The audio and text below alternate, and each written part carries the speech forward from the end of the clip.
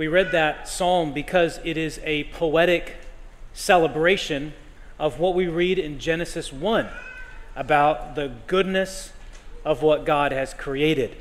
And we see that particularly summarized in verse 31 of Genesis 1, in which God looks back at everything he had made, and it says, "And God saw everything that he had made, and behold, it was very good." Back in November of 2022, the New York Times featured an article about a movement called the Voluntary Human Extinction Movement, led by a man named Les Knight. Actually, his middle initial is U, Les Unite. The motto of the group is, "May we live long and die out." And that motto might strike you as being a little bit odd, if not downright repulsive.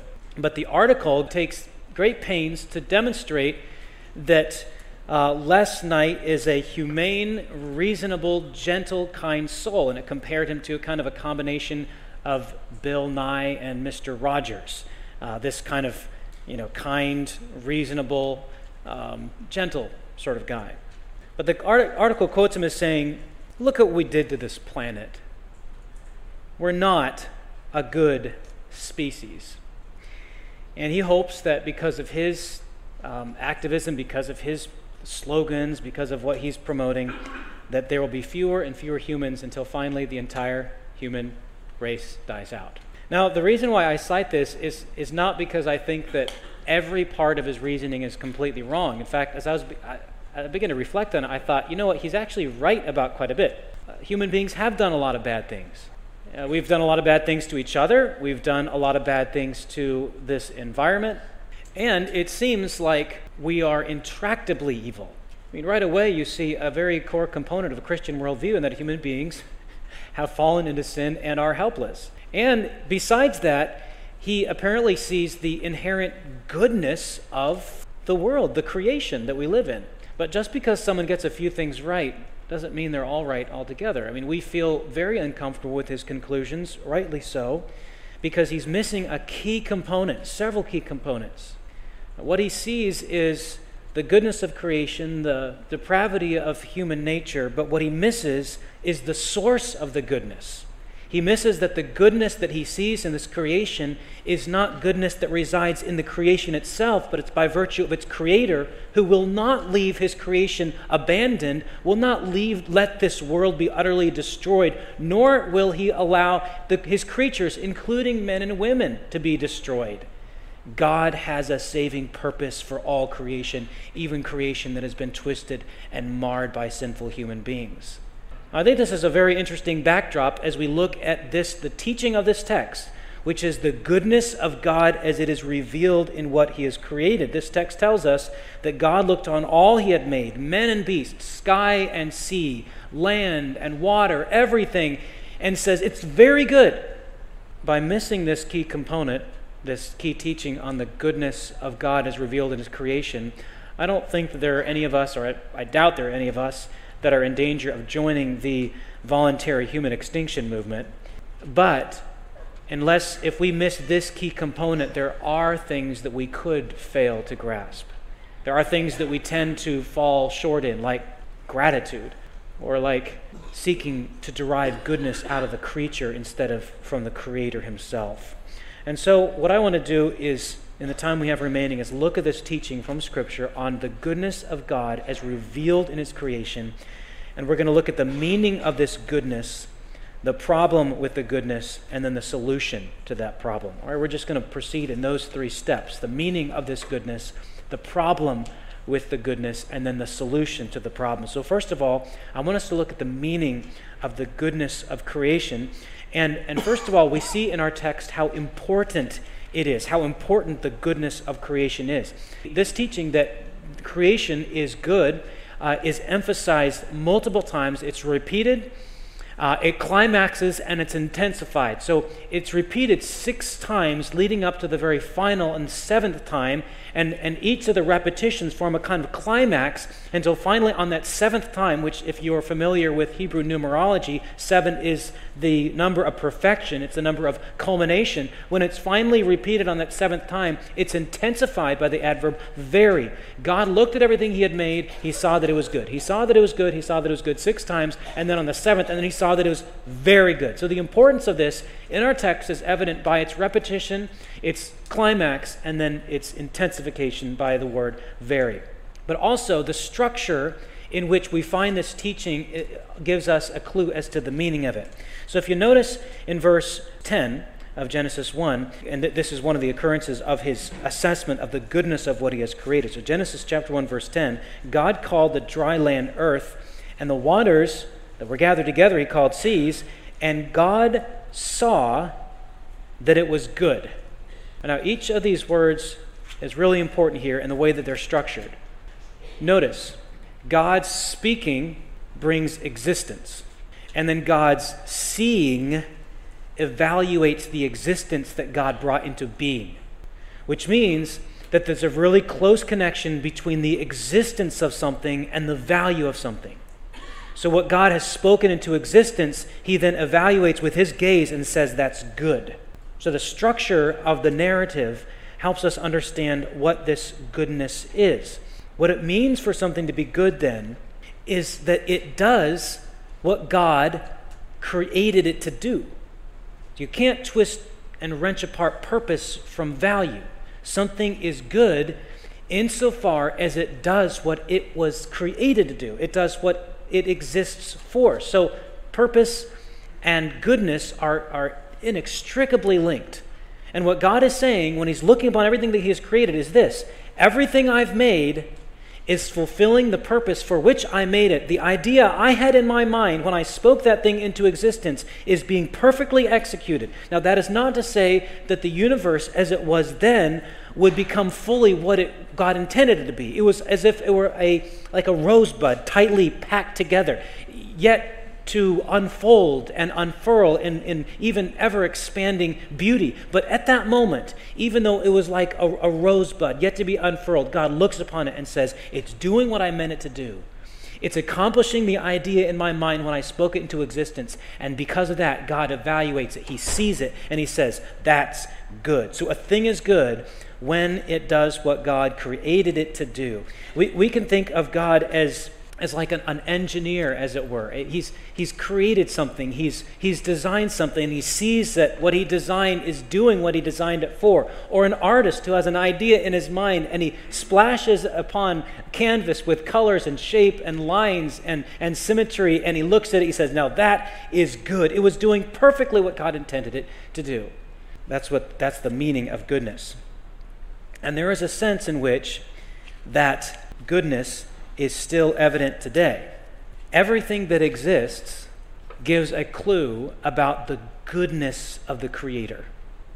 Psalm 19:1 says, the heavens declare the glory of God, and the sky speaks of his handiwork, and day to day pours forth knowledge, and night to night bubbles forth speech. There's a sense in which everything that you see in creation is somehow contains a clue as to the magnificent, fathomless goodness of its creator. There is not a square inch of this universe in which there is not some spark of God's glory to be found. This is true all over the place.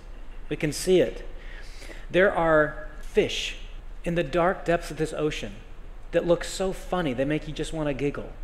There are elk that look so dignified and majestic, you almost feel like it's going to say something important when it opens its mouth. There are penguins who, as soon as they dive into their liquid kingdoms, swim about with such grace and ease, and as soon as they hop out onto the shore, they look like they're guys wearing a tuxedo, got their pants stitched up from the ankle on up. I mean, this is just the diversity, the creativity. And these are just examples from the animal kingdom, but look at geography. Look at these mountains that evoke such a breathtaking response in you. All you can do is kind of gasp in wonder. There are the song of a bird that sings with such piercing beauty. It hurts your heart. This is the creation that God has made. It's all reflecting the goodness of his heart. It's good because it reflects the goodness and power, grandeur, even the light-hearted twinkle in his eye merriment of the Creator. God is the source of goodness. God is the evaluator of what is good, and something, anything, everything is good insofar as it conforms to the goodness of its source. And when God declares everything good, he is saying everything to this point in this universe is doing what I meant it to do, is existing for the reason that I made it. God said, let there be light. There was light. That's good. God said, let there be land. Let there be the sky and sea. He sees it all. It was good. God made it. God evaluates it. He is the creator. He's also the judge, the evaluator. But you're thinking this can't be the whole story. Okay, this is not the end of the sermon, right? There's a problem. Okay, there's a problem with the goodness of creation. And I think at this point we ought to acknowledge some things about this world and the evil that we see in this world that for some reason the Bible has kind of closed the curtain over our understanding. Why did evil come into being in the first place? There's a dimension of that we can try to explain, we could try to talk about, we could make some sense of in terms of God's purposes and what he will ultimately do. But some of those questions are, again, the curtain is closed off. There are other questions that we have a hard time wrapping our minds around. Why certain kinds of evil? I mean, why natural disasters? Why congenital diseases and deformity? Why some of these things that we observe in nature that seem to us so abhorrent and horrifying? We acknowledge that there's questions that we cannot answer, but what we can say is that there are things that exist now, or the way that they exist, they ought not to be that way. We see this, and again, by talking about the goodness of God, we're suddenly entering a story that doesn't end in Genesis 1. It begins in Genesis 1, a story that unfolds increasingly with the event of sin, and human beings fall into sin. So where things begin to spiral out of control is in Genesis chapter 3, when human beings saw something that looked good, but they decided to use that good for their own purposes instead of God's purposes. This fruit on the tree of which God had said, don't eat that, the tree of the knowledge and good and evil. There's a sense in which human beings decided, we want to determine for ourselves what is good and what is evil, and in so doing experience both good and evil, and they took that fruit and used what was good for their own purposes. And from then on, we see the decentering of this universe. We see the curse that God put upon the ground. For example, in verse 17 of chapter 3, to Adam he said, because you have listened to the voice of your wife and have eaten of the tree of which I commanded you, you shall not eat of it. Cursed is the ground because of you. In pain you shall eat of it all the days of your life. Thorns and thistles it shall bring forth for you, and you shall eat the plants of the field. By the sweat of your face you shall eat bread till you return to the ground, for out of it you were taken, for you are dust, and to dust you shall return. We see a decentering of the order of creation, like we talked about last week. What God had made, he had formed and he had filled. Now human beings begin to deform, to deconstruct, disorder, and to empty. What's the problem here? What is the problem with the goodness of creation? It is this: we have separated the connection between goodness and God. Between the good things that God has created and God's purpose for creating them, we have separated so that we say a thing is good not when it does what God created it to do, but when it does what I want it to do. This is how we have reevaluated everything. A thing is good not necessarily when it's doing what God has created it to do, but when it's doing what I want it to do apart from God. Everything that God created was actually meant to be like a mirror to reflect his glory. And at the beginning, it did perfectly. God created this reflection, as it were. He looks into it, and in looking into it, he sees this the refulgence of his own fathomless good being. And he says that's good because it reflected his goodness. And now, because of human sin, that mirror is shattered. It's in pieces. And so there are parts of it that somehow imperfectly reflect the goodness of God. But there is a distorted picture. We have distorted it in our hearts, and because of what we have done with creation, this, what was intended to be a pure reflection of the goodness of God, now is a distorted reflection of the goodness of God. We see this all around us. We see this even in our own hearts, our own human inclinations. And because of this, there are a couple ditches that we tend to fall into, all of us do, when it comes to the things that God has created. We tend to think that goodness is to be found in getting more of them or in having less of them. This is a constant tendency we to fall into. So if once we have broken the connection between God and his goodness and his creating everything as the reflection of his goodness, we break that connection. And then what we do is we think that goodness is to be found in getting more of that stuff or in getting rid of that stuff. For example, I can be happy, or I could find goodness in adding more money, more sex, more food, more friends, more followers, more vacations, more religion, more time. All of these things we can think by adding these things to myself, by hoarding them, then I could find some satisfaction and some goodness. But we can't, because we've separated the connection between what is and the one who made what is and gave it a specific purpose. Or we think, well, maybe by doing away with these things, I can find happiness. And that's the route of the ascetic, the person who feels like he can deprive himself of pleasure by adding pain, or deprive himself of friends and social interactions by secluding or cloistering himself into the desert or into the monastery. If I do without, then I'll be purified and then I'll find goodness. And we're constantly like slipping between into either one of these two ditches. By adding more, I can gain goodness. By taking away, I can gain goodness. Now, what I'm not saying is that there is not something to be enjoyed in these things. Neither am I saying that there is no value in denying yourself of these things for some time. If you hear me say that, you'll completely misunderstand what this is. What this is saying is that everything that God has made is good in its proper connection to the Creator. So every single thing that I listed, and I could just list them again, just so they're in your mind. I might think there's more money, more sex, more food, more friends, more followers, more vacations, more religion, more time, all these things. Not one of the things I said are bad in and of themselves. In fact, they're all good in their proper place, properly connected to their good Creator as a reflection of his goodness. See, this is the problem that the religious leaders in Jesus' day had. They thought that by following certain rules and abstaining from certain foods, that would somehow make them good, make them better. There's a passage in Matthew chapter 15 when these religious leaders are criticizing Jesus' disciples for not following these dietary restrictions. And they said, why are your disciples not going through the process of washing their hands in the ritualistic way, or abstaining from certain foods? And Jesus says, don't you know that what goes into a person is not what makes him bad, what defiles a person? In other words, it's not what you eat, it's what's in your heart. For from the heart, he said, proceeds evil thoughts, murder, adultery, sexual immorality. You see, we tend to think that goodness or badness is to be found in things, either adding them or subtracting them. And the reality is more like this. The good things that God has created, they're good only insofar as they fit God's good purposes and reflect God's good character. So, for example, an eyeball is a really good thing, right? I was just thinking about this quite a bit this past week, how good an eyeball was. Just turn and look at someone's eye near you. Just look at their eye. I mean, there's something beautiful about it. It's not only beautiful, it's useful.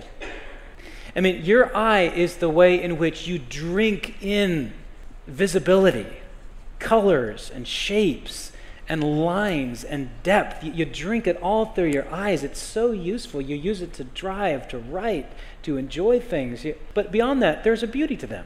The placement on the face, the color, the symmetry, the detail, the way they're wreathed with eyelashes and an eyebrow. I mean, there's something both. Now, when you take what is beautiful and we say, now that is so beautiful, I think I'm going to put it on my wall. I'm just going to have a little decoration on my desk. I'm going to keep one in my purse. They're just so nice. You know, not only does it become somehow less beautiful, it's also somehow less useful. It doesn't, when you disconnect a thing from its proper place, you rob it of both its beauty and its usefulness. And the word good in the Bible, the Hebrew word is tov. It encompasses both beauty and usefulness. I mean, this word is used to describe utilitarian good, like the goodness of a field or the goodness of a house. It's used to describe aesthetic good, like the beauty of a woman or the handsomeness of a man. I mean, this word is like a Swiss Army knife. It has all kinds of uses, including its utility and its aesthetic value. But when we wrench a thing away from its purpose, we deprive it both of its beauty and of its usefulness. And this is what we've done with God's good creation. We've denied this teaching of Genesis 1 that something is good only insofar as it reflects the goodness of its creator. And we say, well, that thing is good only insofar as it is a tool for my purposes. And then I'll wrench it out of its proper place, use it for my purposes, and then I become confused and frustrated why it won't yield the satisfaction I expect it to yield. We do that with our work. We do that with our children. We do that with everything there is. Everything good God has created. We have this inbred tendency to take it and twist it and think it's all about us. That is what has gone wrong with the goodness of God's creation. It's not that what God has created becomes less good. It's that we've brought it and used it, attempted to use it for our own purposes. What's the solution then? If you think that this bent of our heart is so permanent that it cannot be unbent, and the only solution is to do away with it completely, then you can join the ranks of the human extinction movement. But what hope is there if not for humans just to go away? But the teaching of the goodness of God's creation also includes this. God is so good and so powerful, he won't abandon what he has created to destruction. That's the message of the entire Bible, is that salvation is of the Lord. God is on a mission to restore his fallen, broken creation, including the very creatures that should have cultivated this creation to be a garden of his glory. He is on a mission to restore them. Not to destroy them, not to wipe them off the face of the world, but to restore in them the thing that he wanted created from the very beginning, a people that would love and serve and honor him. That's what God is doing. But how is he going to do this?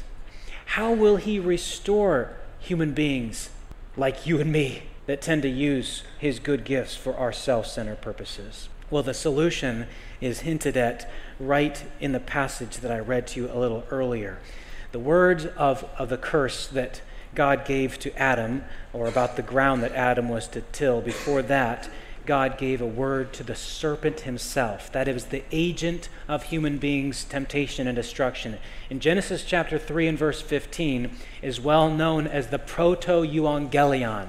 You heard the word proto, first, euangelion, a message of good news, good tidings, the gospel, the proto-evangel, the first occurrence of the gospel, where God says, in the darkest of all nights, I will put enmity between you, speaking to the serpent, and the woman, that's Eve, between your offspring and her offspring. He shall bruise your head. That is, a descendant of the woman is going to crush the head of the tempter, even though in so doing that tempter, that serpent, would bruise the heel of the woman's seed. What is he saying here? What is said in general terms is increasingly clarified through the unfolding story of Scripture until we realize this in the New Testament, that here is how God intends to rescue his rebellious creatures. By coming himself into creation, God enters what he has created. The artist paints himself into the canvas. The author writes himself into the story. The Word became flesh and dwelt among us.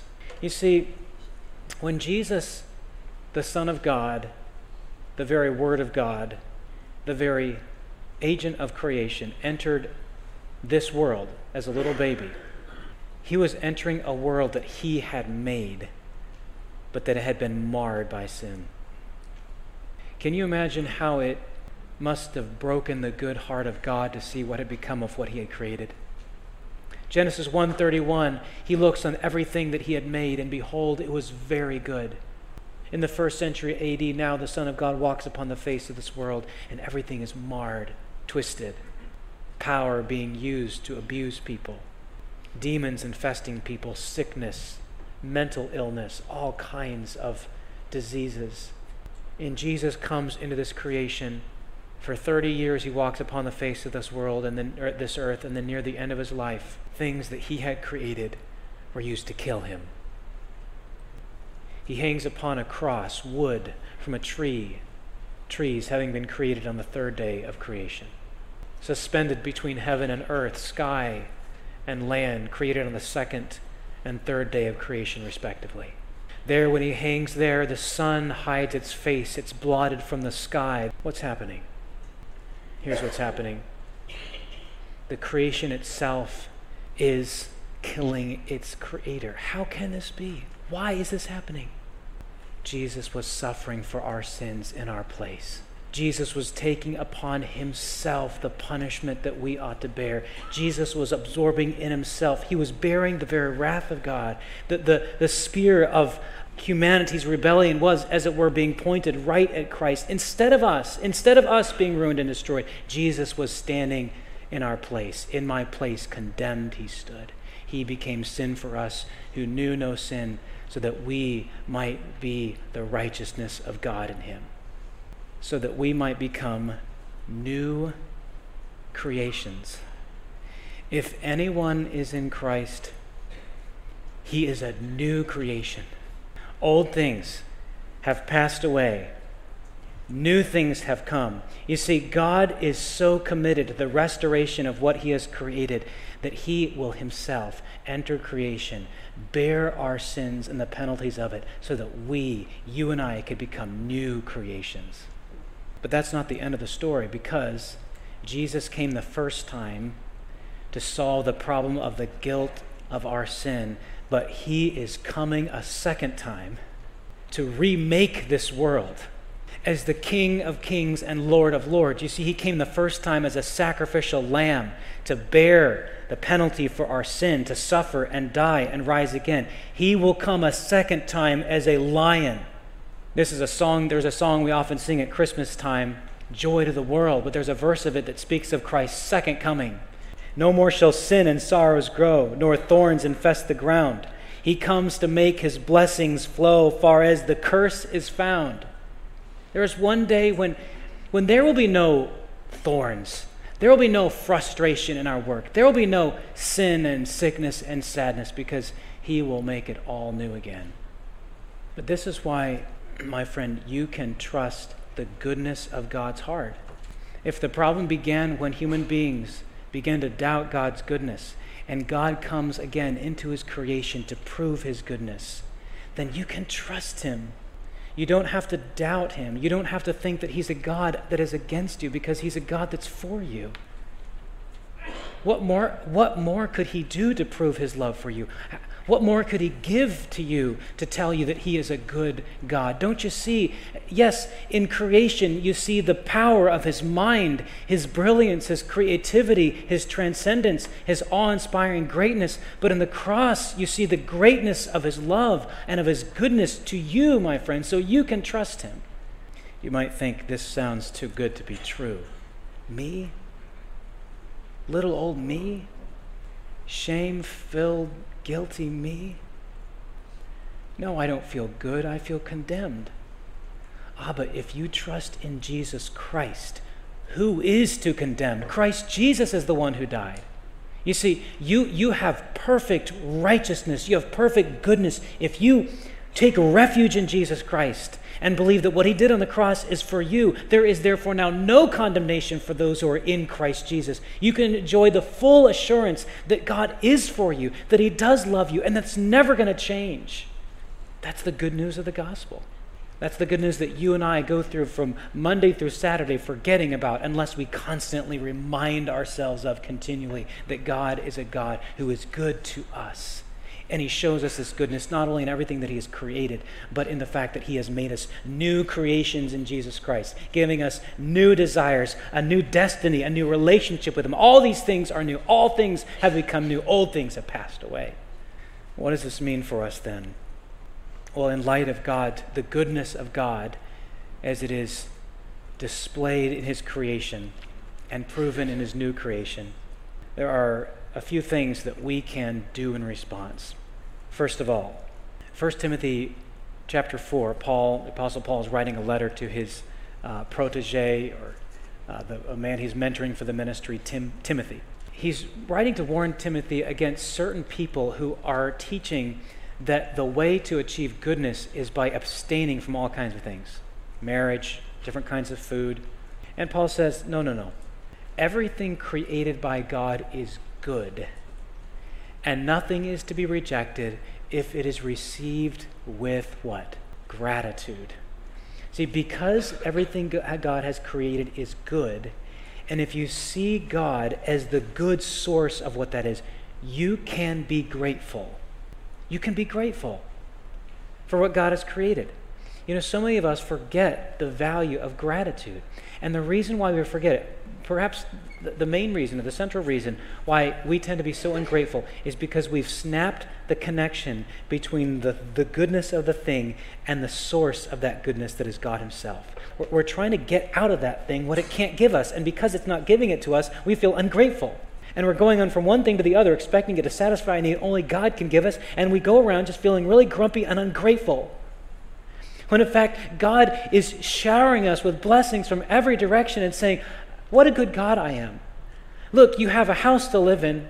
You have friends around you. You have food to eat. You have shelter over your heads. You have clothes to wear. I mean, can't you be grateful? Look at these things. These are evidence of God's goodness to you. Oh, what do? We look and we say, well, I don't have as much as the person around me. I seem to have less. And what we do is we end up robbing ourselves of joy by comparing ourselves with others whom God has blessed in unique ways. But don't you see that God has blessed you? That person has to be grateful for what God has given them, but you have to be grateful for what God has given you. We think that the goodness and the satisfaction is to be found in the thing itself, when in fact it's not. It's only found in the giver. Are you grateful this morning? Children, are you grateful for what your parents have provided for you? There is something powerful and heart-shaping in a good way from simply saying, thank you. Thank you. Even in the very act of saying, I appreciate that. Thank you. That very act, even if the gratitude isn't a feeling that's just bursting from a heart, the very act of saying thank you can rebuild gratitude in our heart and mind. Do you thank others for what they've done to you and for you? Are we a grateful community of people, recognizing the gifts and the accomplishments that God has been so pleased to do to other people, through other people toward us? Because everything God has created is good, and it's only good insofar as we see it as a gift from God. You can be grateful. Here's a second point of application. You can have hope. You can have hope. There's something very depressing and disheartening about the thought that the best hope for the human race is to make itself go extinct. I mean, that is just a kind of a hopeless sort of mentality. But I think we ourselves can fall into this hopelessness. We can forget that God will not abandon us, because God is creator, not only creator, but he's the recreator. He's the one that not only made everything from the beginning, but can also bring to life what was dead and heal what was broken. God, we can have hope. I wonder if you feel hopeless this morning. God is a God of hope. He can give hope. He can give hope as you fix your heart on the work of Jesus Christ. And when you do, the Holy Spirit, who comes because of the preaching the gospel of Jesus Christ, he can fill you with hope. You may feel hopeless now, but you can look to the day in a recreated new heavens and new earth. The Bible tells us, Revelation chapter 21, verse 4, he will wipe away every tear. Yeah, there are tears now. There are things that, man, if we were to start talking about, it would bring like a sob to your chest, like in a moment, because there are burdens that you bear, and there are situations in your life that you just feel they seem to be utterly hopeless. But God is a God of hope, and he gives hope. Romans chapter 15, verse 13 was a text that I preached on just this past Friday at the memorial service for our dear departed sister Estelle Koenig. It says this, may the God of hope fill you with all joy and peace in believing, so that by the power of the Holy Spirit you may abound in hope.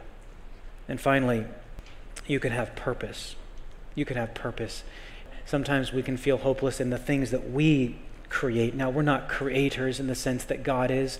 We can't bring matter out of nothingness. We can't say, let there be light and there be light, but we do have a responsibility to make things, to work, to form things. Whatever your work is, you can work with purpose because you know that your labor is not in vain in the Lord. Your work matters. Your hobbies matter. Your interests matters. Your health matters. Things that God has given you that are good for you to do. This matters. This has purpose to it because everything God has created is good, and we can see the goodness of it as it reflects the goodness of the heart of our Creator. And God looked at everything He's made, and behold, it was very good. Yes, we have twisted things for our own self-serving purpose, but God, by His grace, can bring salvation to our hearts and to this world. Would you bow your heads?